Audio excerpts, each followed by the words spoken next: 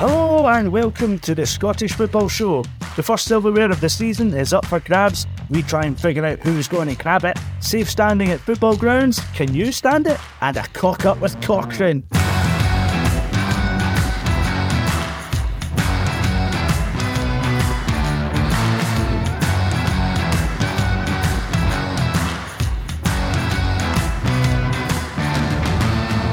A warm welcome to episode 30 of the Scottish Football Show.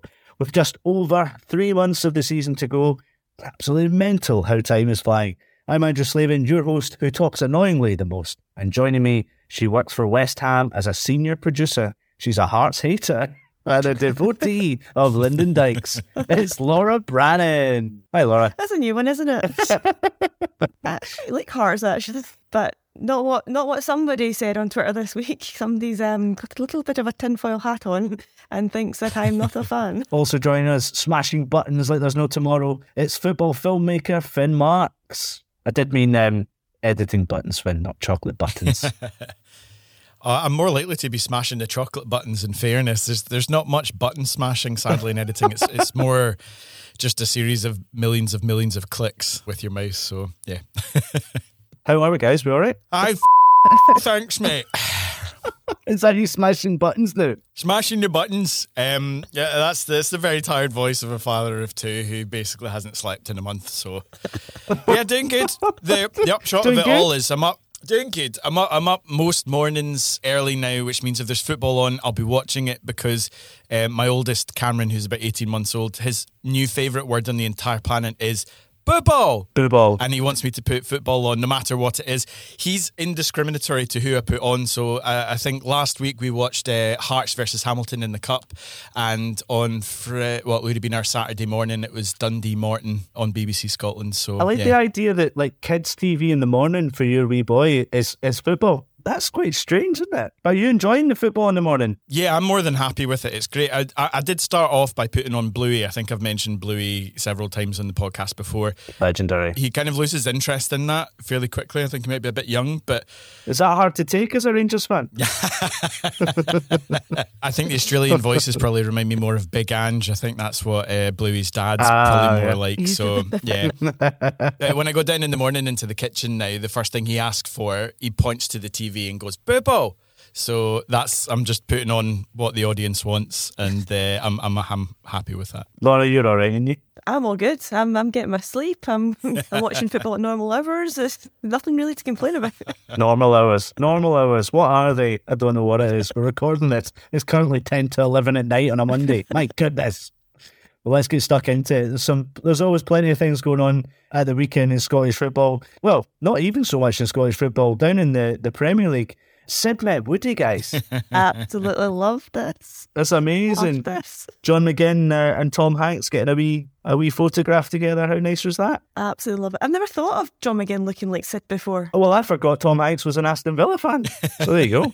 I didn't even know he was, but I just like when these things come together like that. And I like seeing when players are meeting their idols and see their sort of little childlike joy on their face, because normally it's the other way around. So it was kind of cute. Very cute. I'm just really looking forward to a fan somewhere on YouTube cutting all of John McGinn's best bits together, hopefully for Scotland, but probably including Aston Villa as well, with the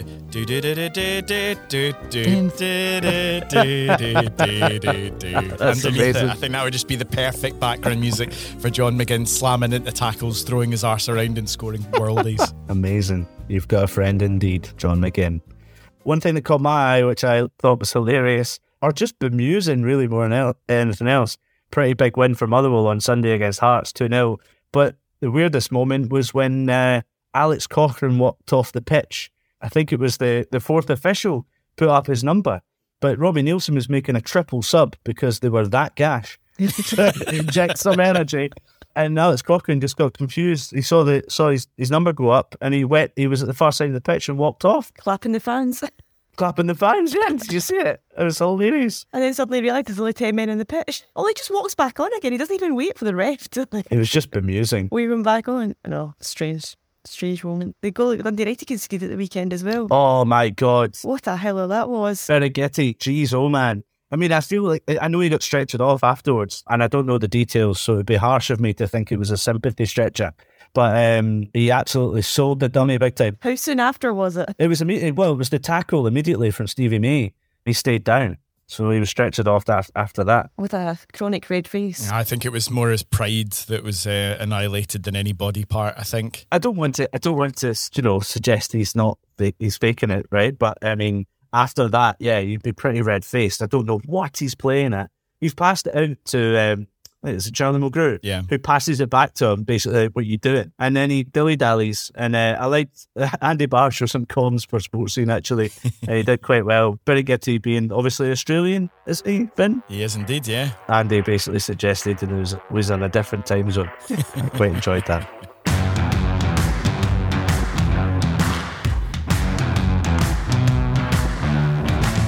I'm just going to say, Dunfermline fans, Dunfermline, well done tonight. You pumped this, no doubts. Right, guys, we're moving on to some news. I did bring up earlier that Motherwell had a massive win against Hearts, 2-0 on Sunday, desperately needing those 3 points, but they desperately need a manager, a new one, in the dugout. And we think that there's going to be someone probably by the time this podcast goes out. Laura, have you got any details? No inside info. If you're coming to me for that, absolutely not. Taking this purely from what's in the news, that Grant McCann, Ian Holloway and Stuart Kettlewell were down to the final 3 getting interviewed for the role, but it looks like all stories are pointing towards Stuart Kettlewell getting the job. No idea in terms of how long it's going to be for, if it's going to be the end of the season or a longer term deal, but if it is him, absolutely fair play. I think it's a good appointment for Motherwell. He's obviously been involved for quite a while this season. He knows exactly how the club is run. So even if we're talking short-term deal here, he knows the club inside out at this point. He knows players. He helped sign the players as well. He was involved in the transfer window in January when obviously so many new boys came in.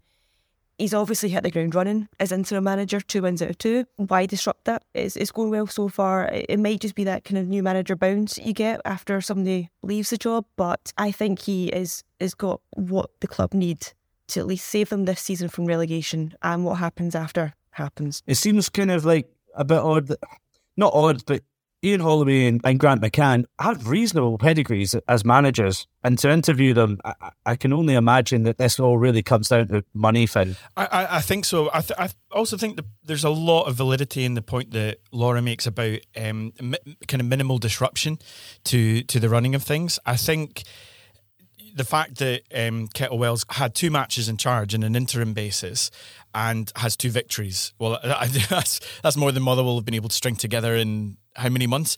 So I think if that's kind of working and there's not going to be any disruption, there's probably not going to be a huge amount of disruption in terms of a coaching staff coming in or other people, nutritionalists or whatever it is that a new manager who's coming from outside might bring in with them. At this stage of the season, where, like you're saying at the top of the show, there's only 3 months left. There's only about a third of the season left to go. I think the minimal disruption thing goes in. And also, you look back to the job that Kettlewell was doing at Ross County. I always felt that he tried to play good football. He tried to bring in youngsters when he could, and he seemed quite a progressive manager just in the way that he talked, and you see that when he does punditry as well. So I think it's a good appointment. My only hesitation and drawback is just I've been champing at the bit for Ian Holloway to get a gig in Scottish football for years, and I feel like we've got so close, and yet it's another rejection. So that's my plea to the next club that sacks their manager. Can we please get Ian Holloway into Scottish football as quick as possible, because he is the exact type of character we want in the game. Well, Aberdeen are looking for a manager, so well, yeah, he won't go to Aberdeen. Elsewhere, Lyndon Dykes has returned to training with Queen's Park Rangers. He was hospitalised with pneumonia last month, so good to see that he's doing much better. It was his now sacked manager Neil Critchley that's saying he was doing low-level physical stuff. That begs the question really is that if the March doubleheader, will he be back in time for that? Probably unlikely, Laura. It's so hard to tell. It's impressive that he's back in training at this stage. It's obviously such a serious thing to happen to him. I don't really know how long he was in hospital for. There was very little kind of information put out at the time. I think it was his wife's Instagram that was kind of providing the news updates there.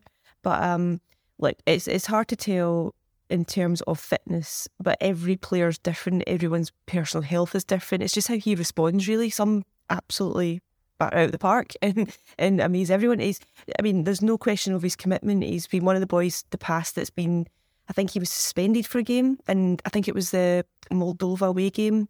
and he still asked to travel and still be part of the squad because it was a game that we could clinch the playoff place for, and he wanted to be part of it and kind of help psych the boys up for it, even though he couldn't play himself.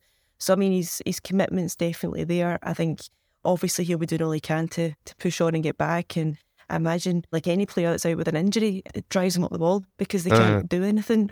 So, I mean, he'll be the first person to admit he's doing everything he can to come back as soon as possible. But it's just, I mean, I'm no medical person, but I can't imagine it's a sort of condition you want to push back too soon as well, considering you don't want your lungs to be put under that sort of pressure. No, of course not. Like Scotland against Cyprus on the 25th of March in Spain. I mean, that's one he would really want to be involved in if he could.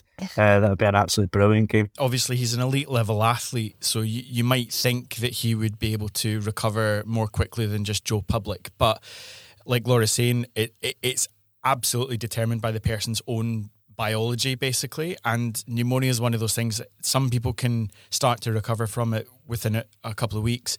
Some people it can take up to 6 months. I think because it's a viral thing, it can take, however long to get over it. The thing that we absolutely don't want to see happen is he pushes himself too hard too fast so that he comes back before his body's ready to, and I just think that would be the worst thing.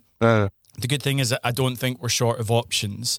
Obviously, we want as many of our best players at the national level available to us all the time. But injuries are just part and parcel of that when you're only playing a handful of games over the course of a year.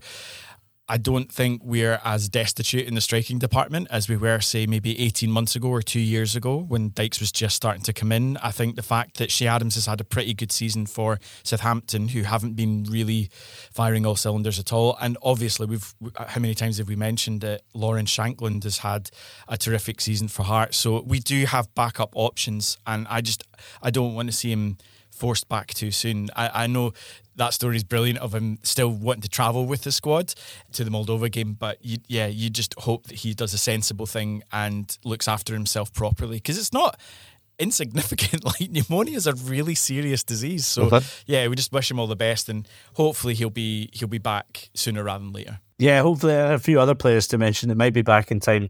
Fingers crossed. Nathan Patterson. Looks like his rehabilitation at Everton is going quite well too. That would be nice to see him back in contention and fighting for a place, because it just breeds that competition, Finn, like you were mentioning. We're going to move on now, because later on we'll be speaking about the League Cup final between Celtic and Rangers. But up next, do you like to stand?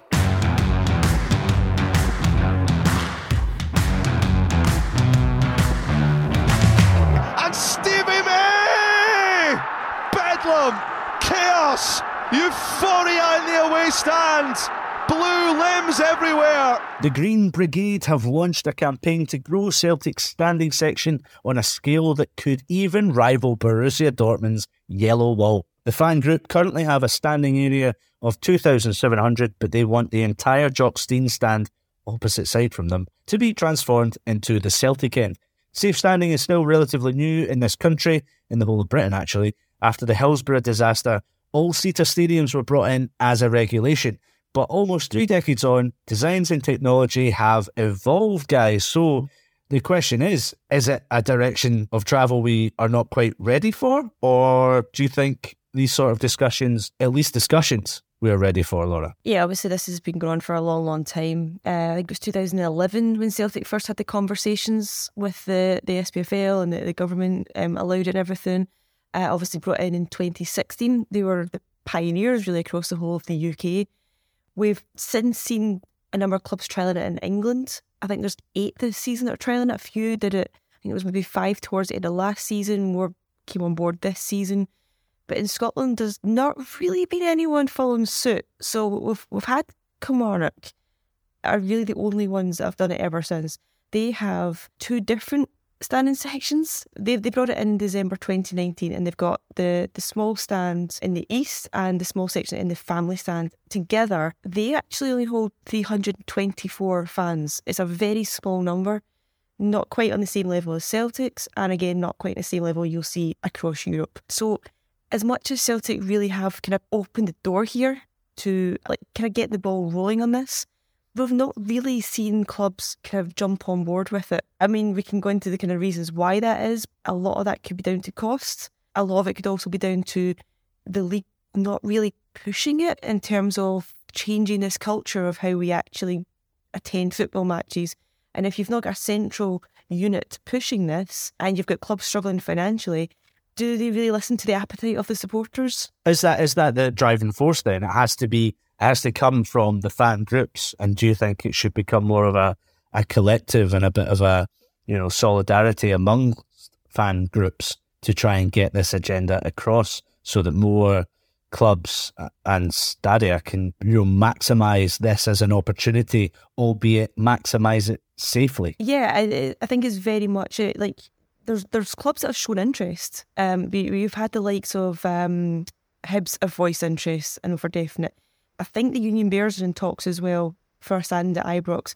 There is murmurs and there's conversations being had, but it's really just how you push it further. And I know that like the Motherwell section talked about it as well at Fir Park. The issue with that one was the section that the boys stand in is actually, it's not safe to build safe standing where they are because of the gradient of the dimensions of where the stand is and the steps there. They could do it in another stand, but it's whether there's appetite for that in a different stand compared to where they want it to be. So there's problems like that. You look at clubs though like Aberdeen, if they are ever going to move into their new stadium, it could be something that's actually planned in advance of actually building a place rather than having to change logistics around. But yeah, I think without the SPFL really driving this from within and looking to how clubs across Europe do it and America do it and saying, right, how has it changed them? How is it safe? How has it changed the atmosphere positively? Do we want this in Scottish football? It's just sort of left up to the clubs and the fans to communicate between each other. And let's be honest, we all know that the clubs and the fans are not great at communicating sometimes. So where are we really going to get to with this? Just to come back on you on that specific point, Laura, I mean, I am absolutely the first person to usually have a go at the SPFL for not having a coordinated front on pretty much anything, like especially marketing and the way that we put ourselves out to the wider world. I do think in the context of safe standing, it is something almost on a club-by-club basis for the reasons that you were kind of outlining there. Almost every single stadium in Scotland and every single supporter base is slightly different. Yeah. And actually, I think coming at it with a one-size-fits-all thing might not be the best thing, because even if you look at certain clubs, there might not be an appetite at all within their supporters really to have a safe standing element. I don't know if with Rangers they may be slightly more reticent to the idea of it because of the history of the stadium disasters at Ibrox. So you need to kind of like work with all those things. And like you're saying, that there are actual logistics sometimes, like it might cost too much, or the gradient of the stand is not right, or it just might not work. So I actually think with this, you do need to almost take it on a case-by-case basis. And I think where we've seen the flip side of having almost like a needless one-size-fits-all approach to stadia in the past that's really harmed the Scottish game was the SPL's mandate that every club in the top flight had to have a 10,000 all-seater stadium, which wasn't fit for purpose for most of the clubs that are in our top flight. And that was merely just trying to copy what was going on in England. A point on that, just to touch on very quickly, is historically, a lot of this discussion goes back to the Hillsborough disaster. There have been many stadium disasters, including a very tragic one in our own country at Ibrox in the 1970s. But the Hillsborough disaster brought out actual legal changes. There was legislation that was brought about as a result of the Taylor report, which mandated that certain things should be done, and the FA picked up on those, which is where the whole all-seater stadium thing came in. And there were also, we need to remember, in the 70s and 80s, there were massive issues with hooliganism in English football.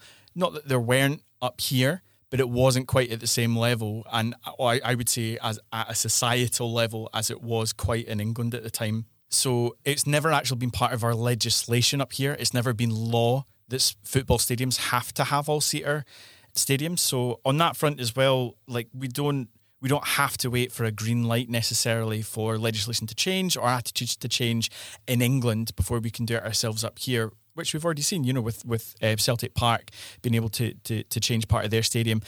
From a personal point of view, I've never really been part of what I would call a slightly more European-style football fan. Like, I quite like having a seat and having a chat to my mates and a pie and a bother and all that kind of stuff.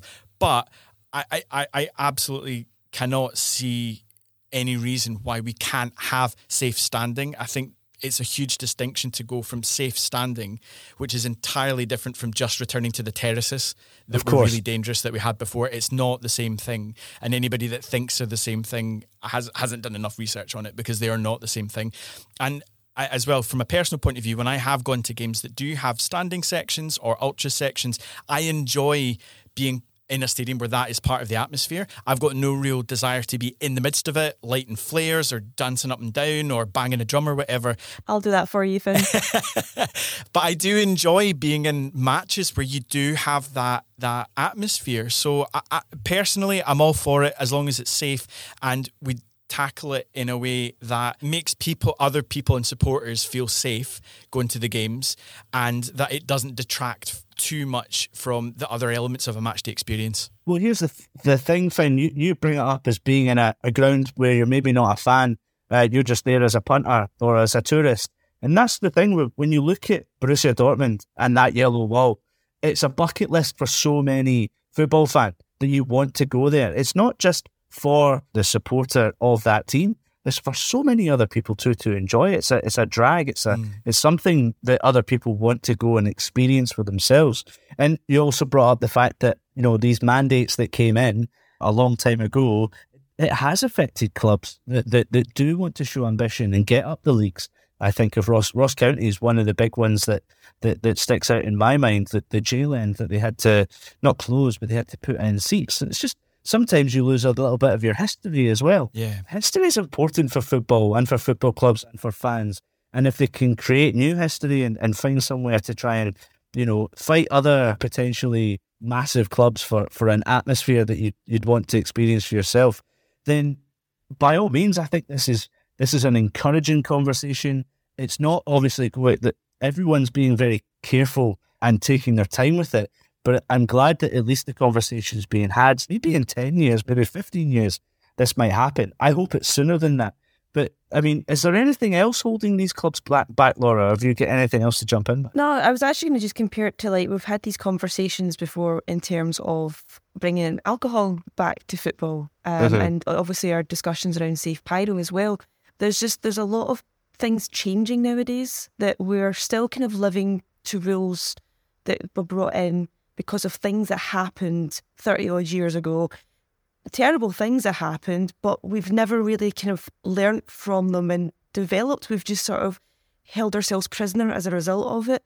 So I think this kind of falls into a similar category. There's been a lot of like research done into this. There's a lot of experiments done into this and everything. There's different types of seats you can get as well. Now, I don't know in terms of cost-wise, which one's the cheapest ones, which ones are kind of more costly, but like, you've got the rail seats like Celtic have. They're the most common ones that you can obviously pull up, pull down when appropriate, which is the case for European games because they have to bring them down. You've got stool seats as well, which Hibs actually have in their disabled section, which are just set still, like almost like a kind of like you're sitting at a breakfast table style. And you're just higher up because of that, which is another option. You've got the fold-away ones, which quite a few teams in Germany have. You've got bolt-on seats as well, which to me just sounds like far too much work. But the point of that is just there's various different types of seats you can get, and it really is a case of, like, as you're saying, it's not a one-size-fits-all. It really should just come down to what works for the team and works for that stadium. You look at teams like Motherwell, like St Mirren, St Johnstone. They've got their kind of their ultra section, so to speak. Their singing section is really growing. Hibs as well is another one. It's really become such a healthy section of their stands. Let's grow their sections, and if there's safe ways to do it, I mean, the research into it it's really quite interesting because there's things like saying, like, it's not like the old days where you overpopulate the area like you would get in a terrace, and you have, it's one space, one person, so to speak. Yeah. The capacity doesn't change. It's just you're given a safer area. They're saying things like goal celebrations become safer as well. There's not as much fear of people falling over each other. I mean, I think back to, like, well, every Scotland game I go to, we stand in the B8 section, which is just next, it's the corner flag between the West and the North stand. Everyone in that section stands. It's the unwritten rule. Everyone knows when they go there, you don't sit down during a game. I wouldn't want it any other way. But if they're going to introduce a safer way of doing it, great. there's only so many times that Lee Griffiths is going to score 2 goals in the last 4 minutes of a game, and we're going to be falling on top of each other. I dare say I don't mind my bruises when that does happen. But yeah, there are moments like that where you don't really want to be falling over seats, because if anyone's ever done it before, the seat falls down with you. You don't just fall over a bit of plastic, you fall over a moving bit of plastic as well. And yeah, it's obviously it causes problems. You've got obviously like fans try and jump over them to climb out of the stadium as well, like running over the rows that way. So it cracks down on that side of things. There's loads of different reasons that the research shows that a standing section is actually really good, and it's not just a case of, oh, we're just pandering to the ultras. It's not like that at all. It's actually just moving with the times and making it safe at the same time. I still think one of the biggest issues that any fan group or club will find in trying to bring about a safe standing area or an enlarged safe standing area within their stadium might be trying to satisfy factors outside of the football arena. I don't necessarily see the SPFL having an enormous issue with clubs wanting to have specific safe standing areas for their supporters within their grounds. I think you'll find that potentially issues coming from, like, say, politicians and the policing authorities.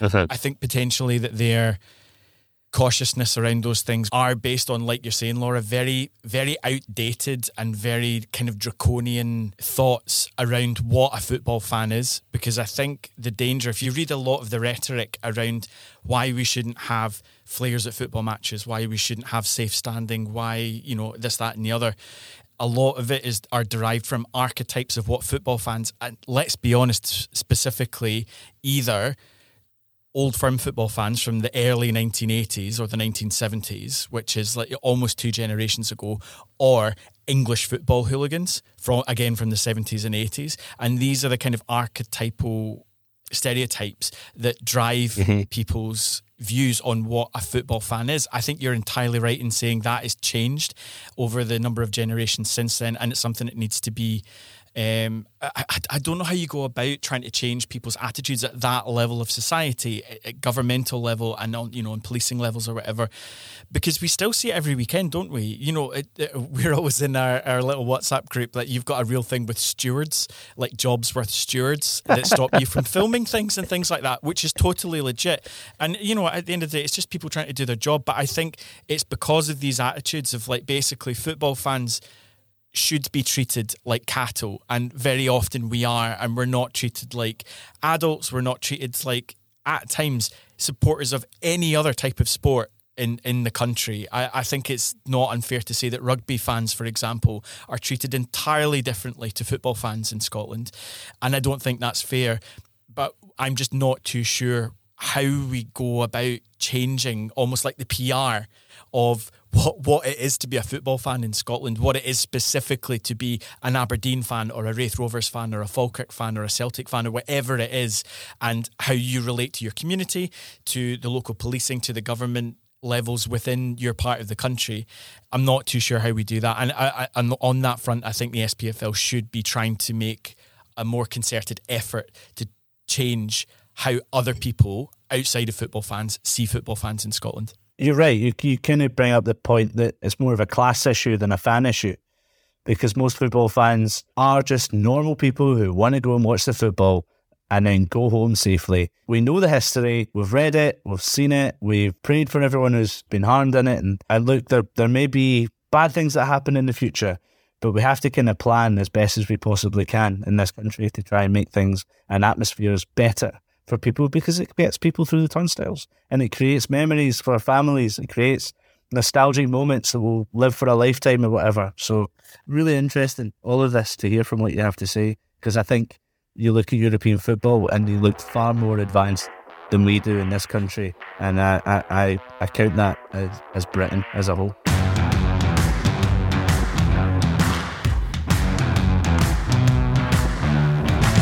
Football, bloody hell. The first major domestic trophy is up for grabs this Sunday, with Celtic and Rangers making the short journey to Hampden. This will be the 16th meeting in the League Cup final between the two sides. Ange Postecoglou picked up this trophy in his maiden season as Hibs boss. Michael Beale will hope this will be his first silverware as manager of Rangers. To preview this final, the big game of the weekend, joining us is Tony Haggerty from the Celtic Way and Jordan Campbell from the Athletic. It's not often you have Celtic and Rangers fans together. So please keep it, say what you want. I don't care. Have a laugh. So guys, I want to hear from both of you on how you're feeling for both teams heading into this one. Rangers classed as the home team, Jordan, so you can pick up first. It's got to be positive going into the final, considering the start Beale's made. It might not have been scintillating most of the games. You know, if you were to analyse and dissect most of the performances, it's just about grinding out results. Probably, you know, the Tynecastle game is the one that really stands out. It's been an anomaly so far, but I think if people were expecting Bale to come in mid-season with 2 players joining in January and completely turn around and have them playing like they were 2 years into Gerrard's spell, then I think that's wishful thinking. You know, for now to the end of the season, it was about trying to make a team that were struggling into a team that could win. And then I think the summer is when the rebuild well and truly starts. But 13 games, he's not been beat. The Celtic game, they're probably unlucky enough to get the result. So there is confidence that he's showing the ability in games as well to make the changes that can get them over the line. I think the one area of nerves for Rangers fans is always that Celtic are just ruthless in the final third. They've got so many options and they've proven more than this Rangers squad have that they know how to get over the line.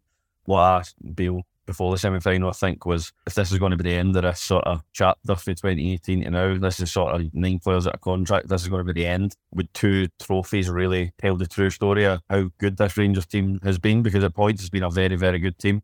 I don't think it probably would. So I think to complete the set for them would be a fitting way for them to, you know, do themselves justice. So I think that's got to be the focus for a lot of the players on Sunday. And I think it's too close to call, to be honest. I could see it going the distance, to be honest. Do you agree, Tony? Too close to call? Well, I think Celtic fans are getting some real quiet optimism.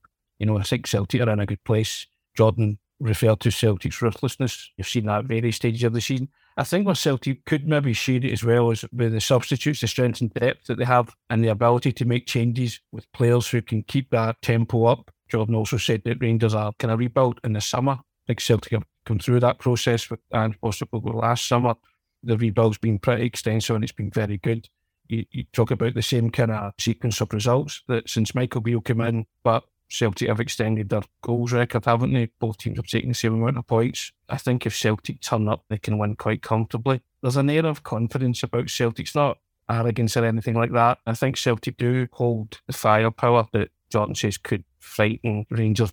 Looking at the mentality side of this, the psychology aspect, Tony, firstly with you, back-to-back League Cup triumphs, Celtic 9 points clear in the league. How much of this does winning this send a message to Rangers? But on the flip side of this, to Jordan, Michael Beale's had almost like a flawless start to his Rangers managerial career. So what would not winning, or on the flip side of that, winning a trophy do in terms of sending that message out there? Both sides have got a master to lay down here, haven't they? Let's be honest. Beale wants to win his first trophy. That could be enough to carry him and his team over the line. That hunger and desire and quest to do that, and Celtic will need to match that because Celtic were hungry to do it last season. But I think it would be a real marker in terms of if Celtic win it, and to do it against Rangers would not only please the manager and please the players, but it would also please the supporters. So I think there's markers on both sides, and I think the winners will feel cock a hoop, won't they? Let's be honest. But I think this is a real chance for Rangers to lay down some kind of marker on Celtic, and Celtic will need to match that desire. It's all right saying you're playing some pretty football and you dismantle opponents, but you're up against a hungry opponent. You're up against potentially the only opponent in Scottish football that can go toe-to-toe with Celtic and can conceivably beat them. I was going to say, I think it's obviously always a huge game for both teams when it's a cup final, but I think it does feel more significant for Bale if he manages to win it, just because totally it's so early on in his tenure, and I think with the league already 9 points and essentially 10 points, with a goal difference, you know, even if Rangers beat Celtic twice for now, it's unlikely that Celtic are going to lose another twice. So I think the 2 cups is where Rangers have put all their eggs into those baskets. So I think, you know, this season's still pretty open, because if they win the first cup, then you never know, there could be an unforeseen wobble for Celtic. I doubt it, but there's still 2 cups there to be won. So I think for that, and to avoid Celtic ticking off the first one, gathering the league, and then they go into the Scottish Cup and there's the potential for another treble, then the title 2 years ago begins to look like an anomaly. And I think that's the scary thing for Rangers, is that there's such fine lines, because the rest of Scottish football doesn't seem to be able to challenge Rangers or Celtic, to be honest. You know, you look at Rangers, they actually could still end up on 100 points this year and not even take it to the final game. I don't think there's a huge gap between the two teams. I think Celtic are the stronger side and they've got more strength and depth. I think when Rangers have got a fully fit squad, which is apparently never, but when they have got a majority of their squad back, I don't think there is a big difference. I think the big thing will be getting Tillman and either one, a Jack or Lundstram back. I think they really need Tillman. He's the key. He's the man that can unlock the door. But again, it's a big game to ask a 20-year-old to be going to be a match winner. But that's what Rangers have been doing lately. So again, I think that shows where Rangers are at the moment, which is they are relying on a few individuals every single week because they don't have the ability to do what Postecoglou does at 60 minutes and swap 3 strikers in for 3, where the gap in level isn't really that noticeable, whereas with Rangers it is. I don't think Bale will go gung-ho. I think he'll be smart, and I don't think Rangers and their fans are going in with the same fear factor as they were when Gio was in charge. It's interesting because when you weigh up both managers, obviously Ange winning, this was the first one that he won.